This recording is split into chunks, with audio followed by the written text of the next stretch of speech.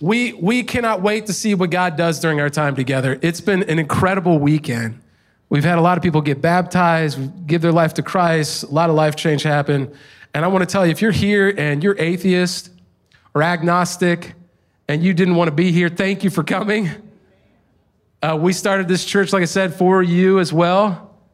And we have no expectations for you we just want to love you well during our time together. And I used to get drugged to church like this on Easter Sunday. I keep doing that, not like I was brought to church, you know what I'm saying? And actually, my parents are at this service. They want to wave over there. My dad's in the pastel green over there. It was a nice selection. And I used to go to church. I hated coming to services like this when I was a kid. And even growing up, I just didn't get it. So if that's you, I understand. I used to sit as a young man with my brother in the back row and make spitballs and try and get them in ladies' hairs during the service. So you probably aren't doing that, so you're already a step above me. But I hope that wherever you're at, that through reading through the story of Jesus' resurrection, that it might be a life-changing moment. I think God's going to do something in this service that he has never done in the history of our church. I don't know why I told even Mark Johnson at the 9 a.m. service, I'm like, something about 11:30. And so I believe that by being here, you're at least somewhat familiar with the story of Jesus' life, death, and resurrection, that you are familiar with the Bible a little bit, even though you may not understand it all. And so you know that we're here celebrating the resurrection, that Jesus lived 30 years on the planet, then another 3 years of active ministry, teaching a group of teenage disciples how to follow him and be a good human. And that then led to the gospel spreading all over the world because he was crucified, atoning for all of our sins, all of our mistakes, no matter what you've done, the guilt and the shame that you got in your life. He did it for you, and that he didn't just die. He rose from the grave on the third day. I'm going to assume that you're at least somewhat familiar with that. But what I want to do this morning is acknowledge the presence of God with us right here. Because I can preach and teach all day about the Bible, but if we experience God this morning, it will radically change our lives. At 19 years old, I was a young guy in the fraternity house who was very far from God, and I experienced him after running away from him for years. And it so radically changed my life, man. I've been doing ministry ever since. And I want to talk about the God that radically changes lives this morning. We're also going to celebrate later, in case you didn't know. And so, are you ready to study God's word together, church? Come on now. Come on now. It says this in Matthew chapter 28, verse 1. After the Sabbath at dawn on the first day of the week, Mary Magdalene and the other Mary went to look at the tomb. This is not Mary, the mother of Jesus. This is Mary Magdalene, who was a prostitute, who was demonic, and Jesus radically changed her life, and she became a follower of him. I think it's so cool that on the first Easter morning, the first resurrection moment, the first one there is someone with that background. Because they knew what it was like to need him. We're going to talk about that. It says that it's at dawn, and another translation says that the sun was just rising. Another translation says that it was dark. So I'm guessing it's like that in-between period. You know what I'm talking about? Where it's dark out, but you can kind of see the light in the distance, but the sun isn't totally there yet. And these two young women get out of their home in Jerusalem, out of the upper room where they're all hiding, and they go outside Jerusalem, and they go to the area where there's tombs are. There's no light to lead the way. They get there, and then something radical happens. Look what happens. Verse 2. There was a violent earthquake. Now, Matthew's the only one that records the earthquake when Jesus is crucified, and he also records the earthquake here at the resurrection, and we'll talk about that later. For an angel of the Lord came down from heaven and going to the tomb, rolled back the stone and sat on it. That's my favorite verse in this whole passage, so I'm gonna break that down later. But here's what I wanna tell you. These first women, when they discover the resurrected Christ, they're not like, oh, this is so cool. Yes, he has risen indeed. Golf clap. Like, they're freaked out. Everyone who experiences this new work of God gets freaked out. In fact, look at verse 4. The guards, these like seasoned guards, were so afraid of him that they shook and became like dead men. Another translation says they actually died. We don't know whether they were actually dead or just like felt like they were dead, but it scared them so badly.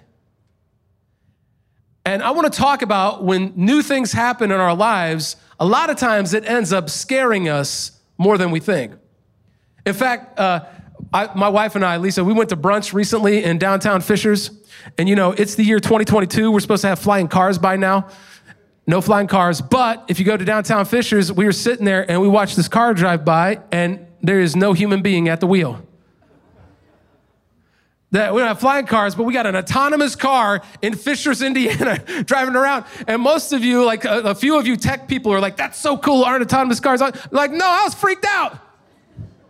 It's like, no, we're all gonna die. Like, I'm gonna be out there, this thing's gonna wreck me, right? But we know that's not true, but like new things, they kind of scare us, don't they?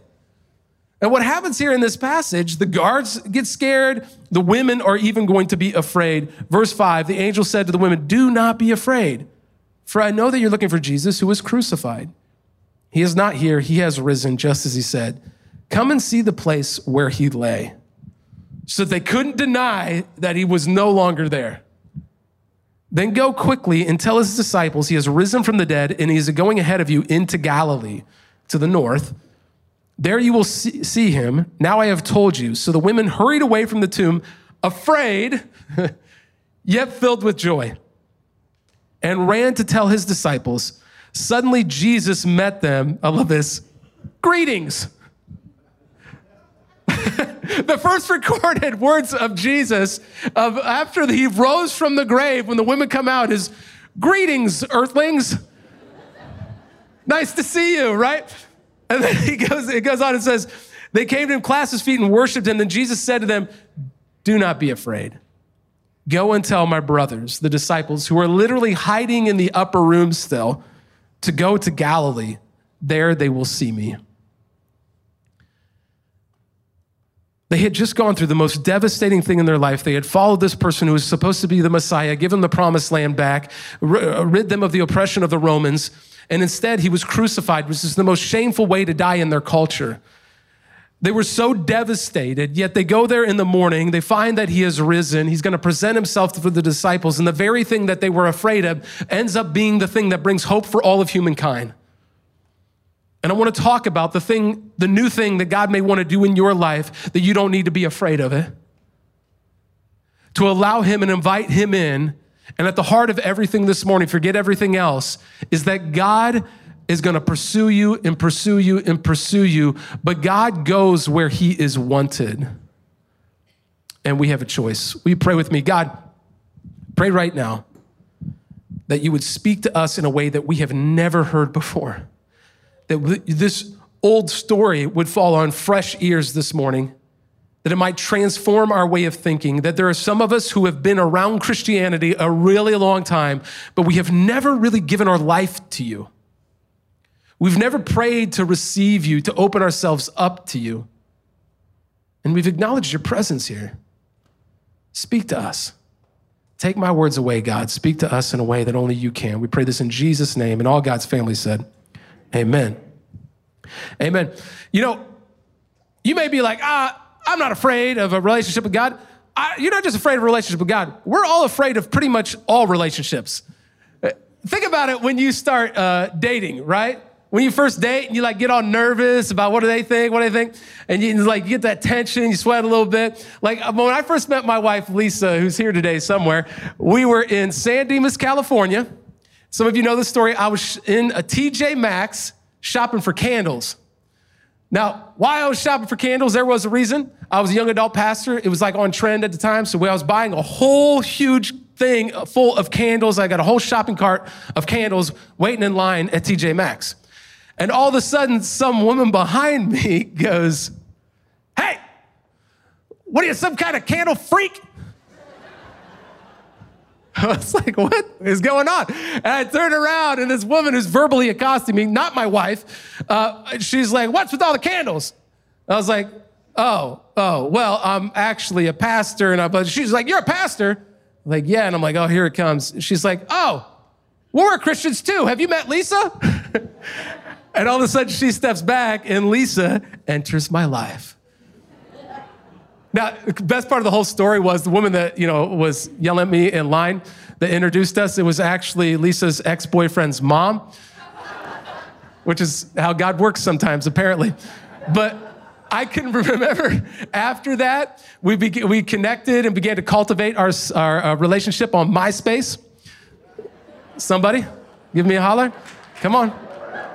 And we got a meetup going, and so we met for coffee, and all of a sudden, it went from oh, who's this person to I was in love. And I remember, this is a true story. I actually, from that initial coffee meeting in San Dimas, I went home and I wrote a song about her eyes. I'm gonna sing it for you now. Just kidding. I'm definitely not doing that. I have done it before, though. The video's online. You can go look for it there. But I wrote this song because all of a sudden everything changed. And then I started getting nervous because I was like, oh man, what if she thinks this? And what if she thinks that? And what if I don't do this right or I do that wrong? And it was funny how we can be afraid of a relationship that we value so much. And see, we know that in our relationships with human beings that there can be fear involved in our decision-making process, and we have a choice. I had a choice of whether to face that fear and pursue a relationship with my wife or not. The truth is, the Bible compares our relationship to Jesus like a groom with a bride, and that we have a choice of whether to respond his pursuit to us or not. That God goes where he is wanted, and we have the choice of whether to open our soul up and soften it enough to open ourselves up to allow him in. And so if you're taking notes, I want to tell you the big thing this morning is do not be afraid of God. You need to fear God in a healthy, reverent way, but you don't have to be afraid of a relationship with him. Why? Number one, you need him. You need him. Now, a little side note, notice that the end is underlined. I'm going to come back to that at the very end. But you need him. Look at verse 1 again with the Marys. It sounds like a singing duo. After the Sabbath, so they waited after God's day. They come at the break of dawn. After the Sabbath at dawn, on the first day of the week, Mary Magdalene and the other Mary went to look at the tomb. These were the women that knew what it was like to need his forgiveness and grace and mercy in their lives. Mary Magdalene, more than anyone else, had God cast out all of this guilt and shame and brokenness in her life, had radically transformed her life. She needed him so desperately. They were so broken by his death that the first moment in time that they could, the guy's still sleeping, of course, and the girls, they go out and they are there to offer things to anoint his body in the tomb. And then they get to witness and experience the whole thing that happened. I find that we all need God in our lives, whether we acknowledge it or not, that there is an emptiness or a hole that only God can fill. Now, you don't have to believe that, but I'm telling you it's still true. Because most of us, that hole, we try and fill it with all kinds of other stuff. Some of us fill it with busyness and achievement at work. Others, we fill it with accolades academically, and we explain away the reasons that we need God. Others of us run away from God and choose sinful lifestyles, getting into lust and turning to drugs and alcohol as an outlet to avoid the real world problems that we're experiencing. Rather than walking through this broken world that is not as it should be, that God does not desire it this way, and inviting him into it. The truth is, whether we acknowledge it or not, we need him. And the women knew it. We need him because he has been, you know that God has been pursuing you since the beginning of time. Like, what are you talking about? Well, if God's omnipotent, he's outside of time, right? That he created the world and everything in it, and what did humanity do? Garden of Eden, they rebelled. The one thing they were asked not to do, you had one thing, they did it. And he cast them out. And he doesn't give up on them. He says, the Israelites will be my people. I'll make your descendants as many as the sand of the seashore. And yet, what do? They still rebel against God as well. So he sends judges, and they don't listen to them. And then he eventually sends the prophets, and they definitely don't listen to the prophets. So finally, he sends his only son, God incarnate, Emmanuel. And then he is crucified, atoning and covering up for our sin and wrongdoing, that if we repent of our lives and we open ourselves up, God will go where he is wanted, and now we can be made right with a perfect God. It's a beautiful picture, but it doesn't end there. Do you realize that his goal with all of that has always been to be in relationship and to dwell with you? Think about it. In the Garden of Eden, what did Adam do? He walked with God. They just meandering around the garden. Can you picture that? How cool would that be? And yet that's what's broken, is that relationship. So what happens when he partners with Israel and they're in the wilderness for 40 years? He is with them in the Ark of the Covenant. They build a dwelling place, which is what the word tabernacle means, that where the most holy of holies would reside, where his presence would come in the morning, the evening, that he was there with his people. When they finally get to Jerusalem and the promised land, they build him a house. It's called the temple. That's literally what Beth El means, house of God. And they build him a house, and the Ark of the Covenant is put in the Holy of Holies. Why? Because he wants to dwell with his people. When Jesus is crucified on the cross and the earthquake occurs and the temple curtain is torn in two, now his presence is no longer in a building, in a box. It's now in anybody that welcomes the Spirit of God into their life. He will go where he is wanted. So you're like, well, then how do I soften my soul? How do I welcome him in? I'm gonna go old school for just a second. It's really clear throughout the book of Romans, one, to acknowledge that you're not perfect. Romans 3:23, for all have sinned and fall short of the glory of God. Know that he loves you anyway, even though you're the worst of sinners, Romans 5:8. And he offers eternal life to you, Romans 6:23, if you believe and receive his free gift. Free gift. And the way you do that in Romans 10:9 is to confess with your lips that Jesus is Lord. Repent of anything in your life that's not of him, and that it's only because of the work of Jesus that you get to be with him. So if you're like, well, I would like to do that, but why is that really that important? I mean, I'm already going to heaven. Look, I think as American Christians, we miss out on what the good news of Easter is really about. It's not just that you get to go to heaven when you die. Yes, that is amazing. But it's also, number two, you need him, but you also get to experience his power. Experience his power. Some people some be like Thor, some be like flying around, got power. No, like you get to see and experience him working in your life. Notice the E is underlined. Look what happens here. Because the Marys actually needed him and went to the tomb and pursued him back, that they get to see and witness something that nobody else got to. I love this part of the verses. Look with me, verse 2. There was a violent earthquake. Can you picture it? So they just woke up. It's dark outside still. There's a violent earthquake when they get there, for an angel of the Lord came down from heaven and going to the tomb, rolled back the stone, and he sat on it. His appearance was like lightning, and his clothes were as white as snow. So here's what I love. For thousands of years, he's waited for this moment, for the resurrection to occur. Finally, humanity can be right with the perfect God, live with him eternally, experience his power in their life. It's finally here. He could have done it in any way, right? Like he could have just had Jesus walk through the wall.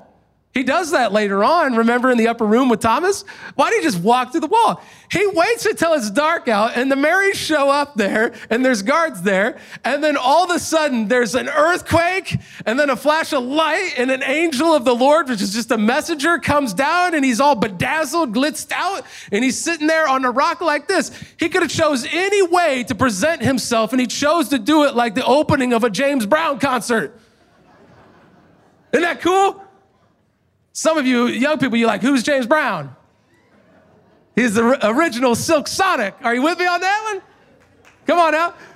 Like, bam, pow, earthquake. All of a sudden, all bedazzled angel hanging there just sitting on a stone. What's up, Marys?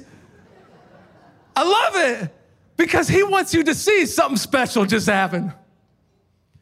Things can change now in people's lives because of the power of God. That he is in the habit of taking broken people. If you're here today and you're like, nah, you don't understand. Like, I've been this way for so long. I've heard so many people. You heard the conversation I had last night, the things I said, the lustful thoughts I've had, the horrible things I've done to people, the things I've drank, the things I've inhaled. There's no way I could ever be one of those good Christians. I think one of the worst things we ever did to Christianity was to boil it down in Western civilization to an ideology that's just a moralistic behavioral mentality. To just teach us some rules and regulations of how to behave better. That is not what the good news of Jesus is about in the New Testament. Good moral behavior is great, but it's an outpouring of something much greater. That when you repent and invite God into your life, you get to actually experience a life with God. And because he is working, he has the power and authority. 2 Timothy 1:7, for God does not give us a spirit of fear, but of power, love, and self-discipline. So if you're sitting here going, I'd love to be one of those Christians, but that's never going to happen because I got all this junk in my life. He has the power and the authority to change it. When I first was a young adult and gave my life over to Christ, I was pretty far from him. I really wanted nothing to do with him. I said this morning. I didn't mean to. I actually, when I was 19, I didn't go to a Christian college, and they offered an Old Testament class for some reason. And I remember thinking, who in the world would ever take that class? That has to be the worst class to take. I took that class a year later.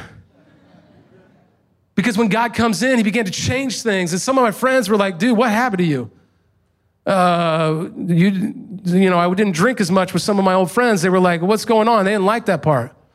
But then they started seeing the positive changes of what God was doing to make me a healthier person. And they were like, oh, we like that part though. And I want to tell you, no matter where you are, no matter how far you are from him, there's this moment, this bam, violent earthquake, pop, the boulder, the stone rolls away, angels sitting there, because God has the authority and the power to do anything in this world. He knitted you together in your mother's womb. He created the world in 6 days. That's the power and authority that he has.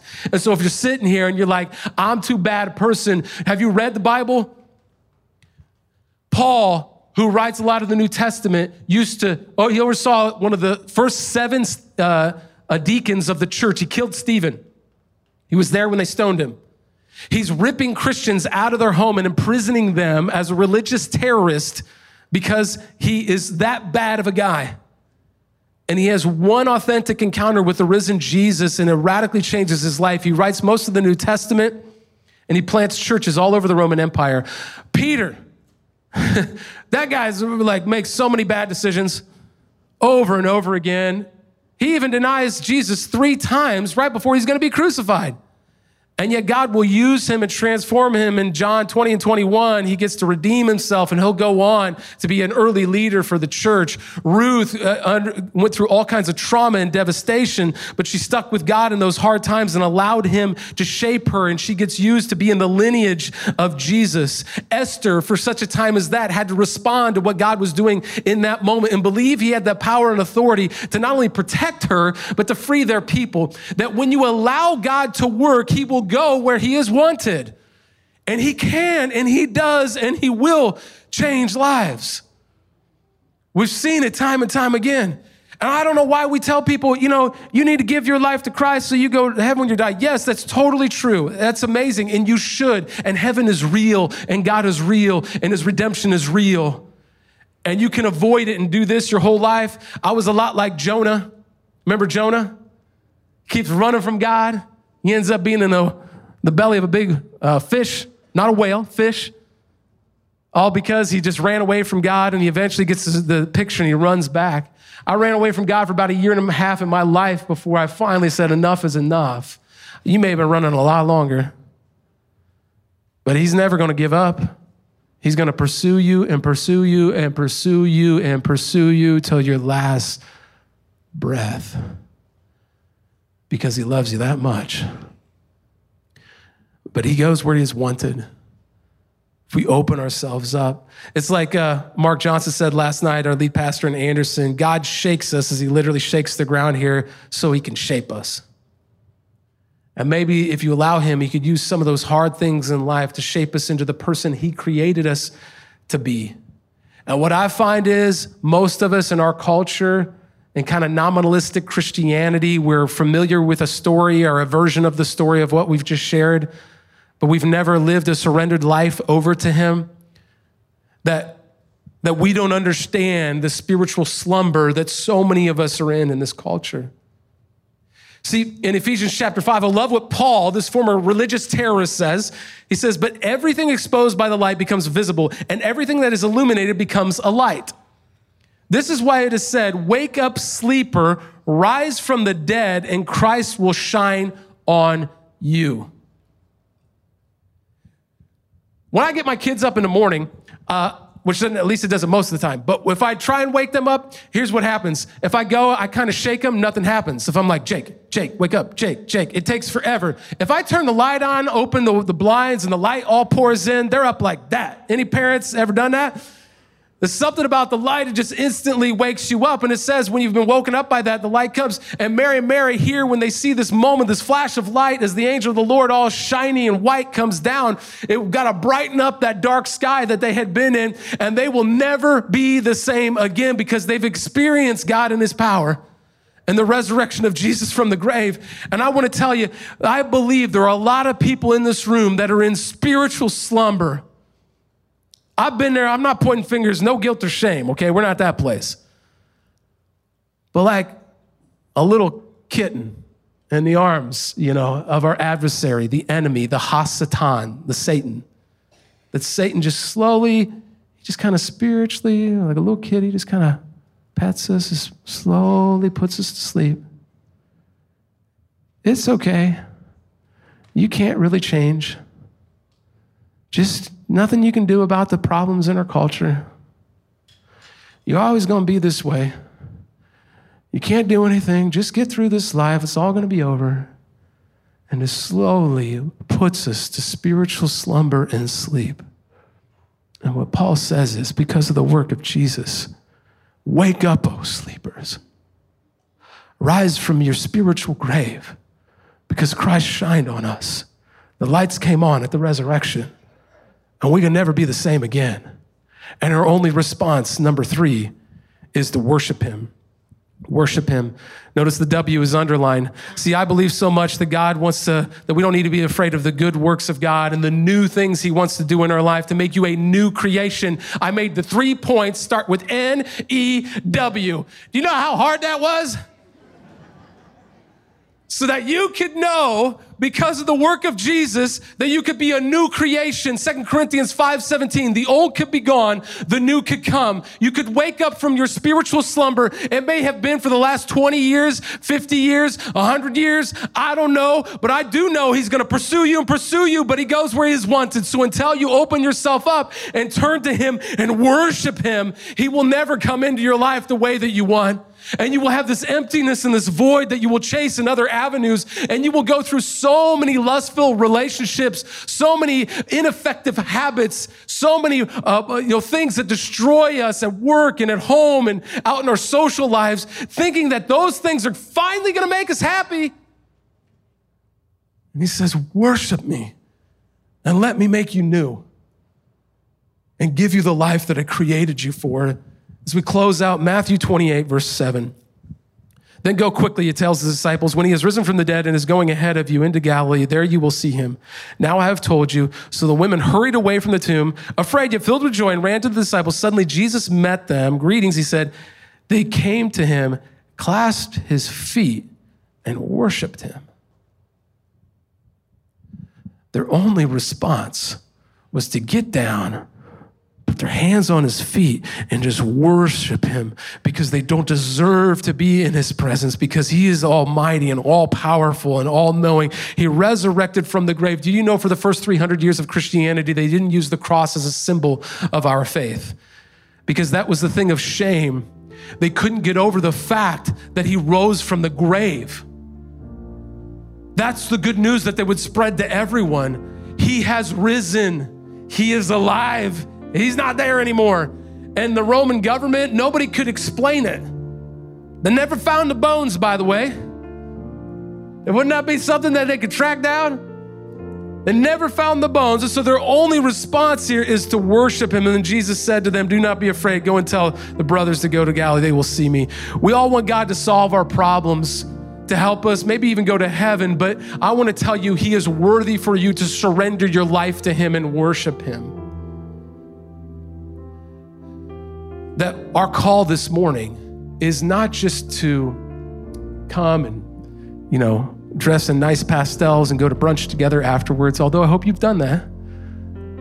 Not even just to have a little egg hunt for the kids, but is to remember that he rose from the grave itself and that you get to live with him eternally in heaven. You get to experience his work now. There was an earthquake with the crucifixion when the temple curtain is torn in two. There's an earthquake at the resurrection because now he can actually be out in the world and be used in our life. He will go and present himself in Galilee to the disciples. He will ascend to the right hand of the Father. The Holy Spirit, the advocate, will be given to us, that anybody that welcomes God into our life, his presence, his power will walk with us. And you won't be perfect, but you will get to experience of the one who is. And for some of us today, we need to stop running away and start responding. If you want to know God and experience his power, you have to let him, and here's the hard part, totally wreck your life.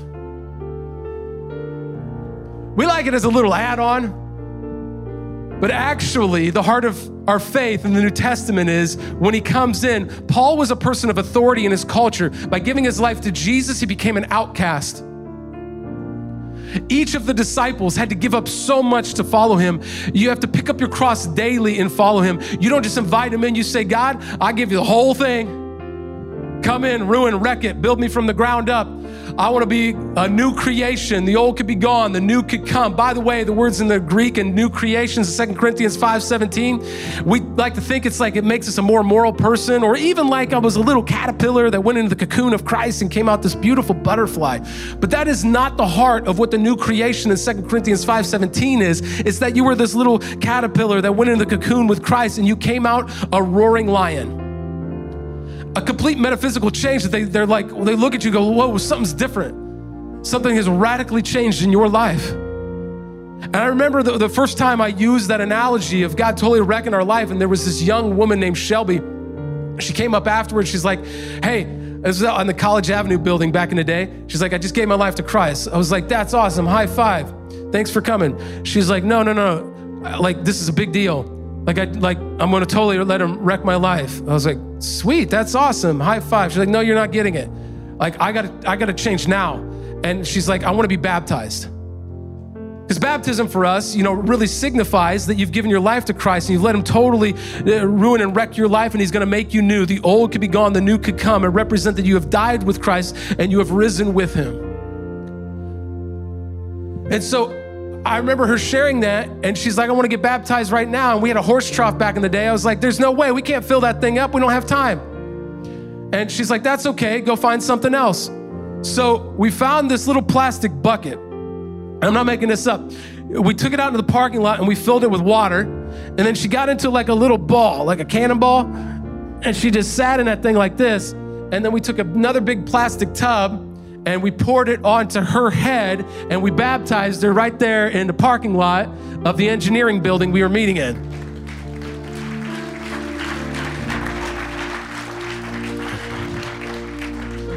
Because when God begins to break through, you can't stop it. And I think for some of you, he has been pursuing you so long. And the enemy just keeps trying to get you to just ignore it.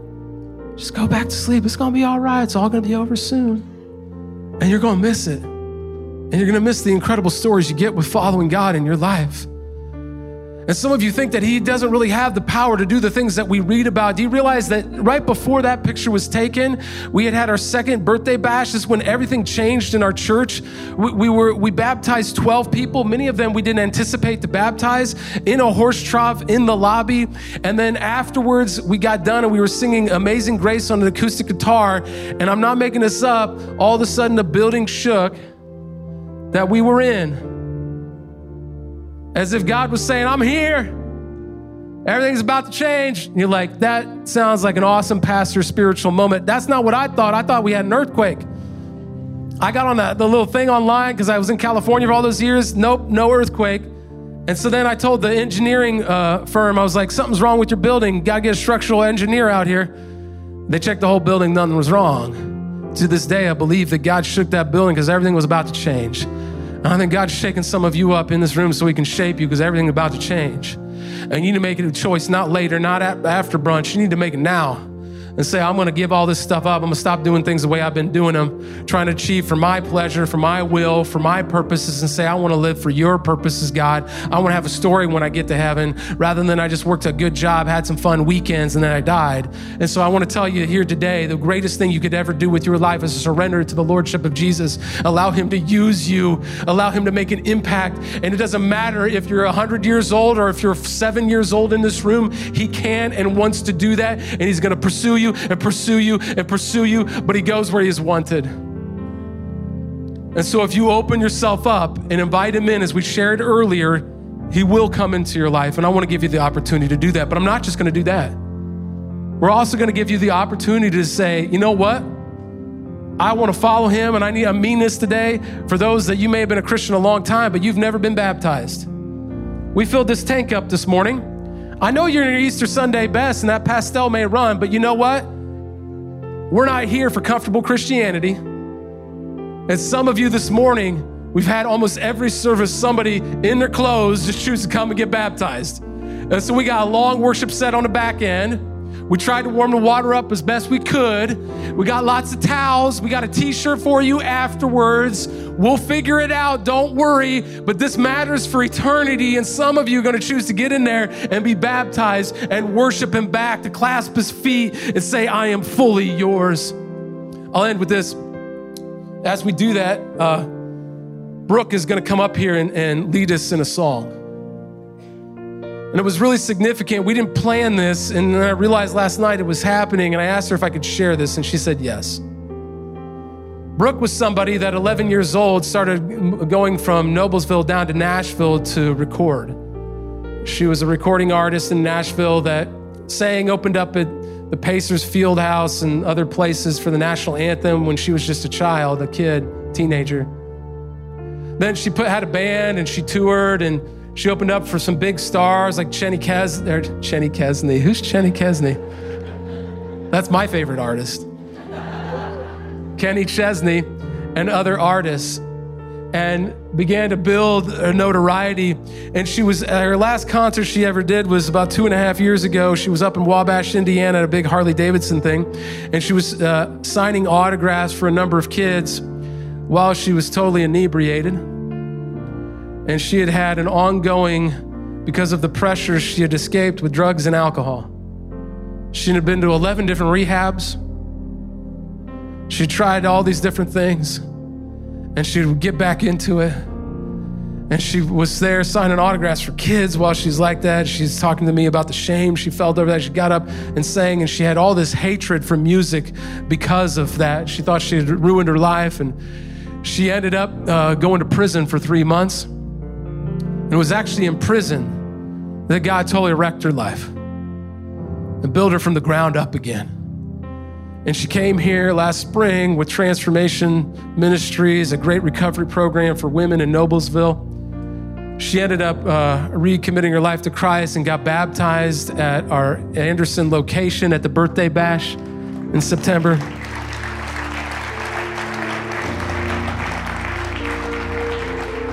But she still didn't want to sing.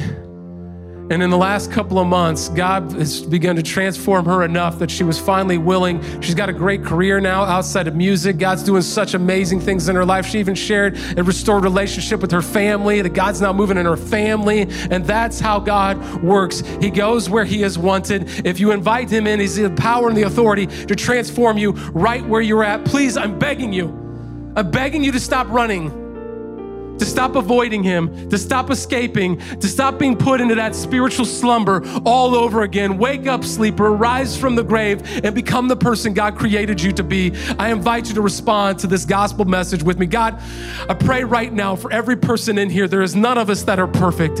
God, for all have sinned and fall short of the glory of God. And there are only those who have the humility to admit that we can invite you in and to receive your forgiveness, God. And I know there are many of us here that need that. Some of us have been Christians so long, but we have strayed and we have gone away. Some of us have never really given our life over to you. So whether for the first time or whether to recommit our life fully to you, we're going to surrender everything right now to you. You ready to do this? to say, I want to be a new creation, God. The old is gone, the new has come. If you want to do that with me and pray with me here in a moment, I'm going to invite you to take the brave step. I'm not going to make you do anything out loud, but with every eye closed and every head bowed, to raise your hand and say, yes, I want new life with Christ. I'm not going to be afraid of it. You ready? 1, Jesus loves you. 2, he's not done with you. 3, he welcomes you home with loving arms and wants to receive you with the grace and mercy he created you for. If that's you in the room, raise it high. I see there's 4 or 5 of you right there. Praise God for that. Let me look over here. I see you right there. Thank you down front here. And whether for the first time or I'm missing a couple over here, thank you. God knows what's going on in your life. I'm not going to make you do anything, I promise. Yes, I see the 2 in the back. Wow, I don't know what is going on. Praise God for that. I see the young person in the back there as well. Thank you for that. Oh, I missed you over here. Thank you. And you right here. Thank you. Okay, you can put those down now. And then I want you to pray this with me. Ready? Wow, praise God. Pray this. God, I know that I need you. I want to experience you in my life. I want to worship you right now. And so I repent of anything. That just means do a 180. I repent of anything in my life that's not of you. And I surrender everything in my life to you, Lord Jesus. I confess this with my lips. I receive you in my life, both eternally and walk with me now. I am fully yours, Lord Jesus. God, thank you for those people. We worship you. We give you our lives. We remember that when you rose from the grave, it was for us, and we praise you. It's in Jesus' name we pray, and all God's family said, amen, amen. Man, can we celebrate that God is moving in people's lives? And I just want to thank you guys for being willing to even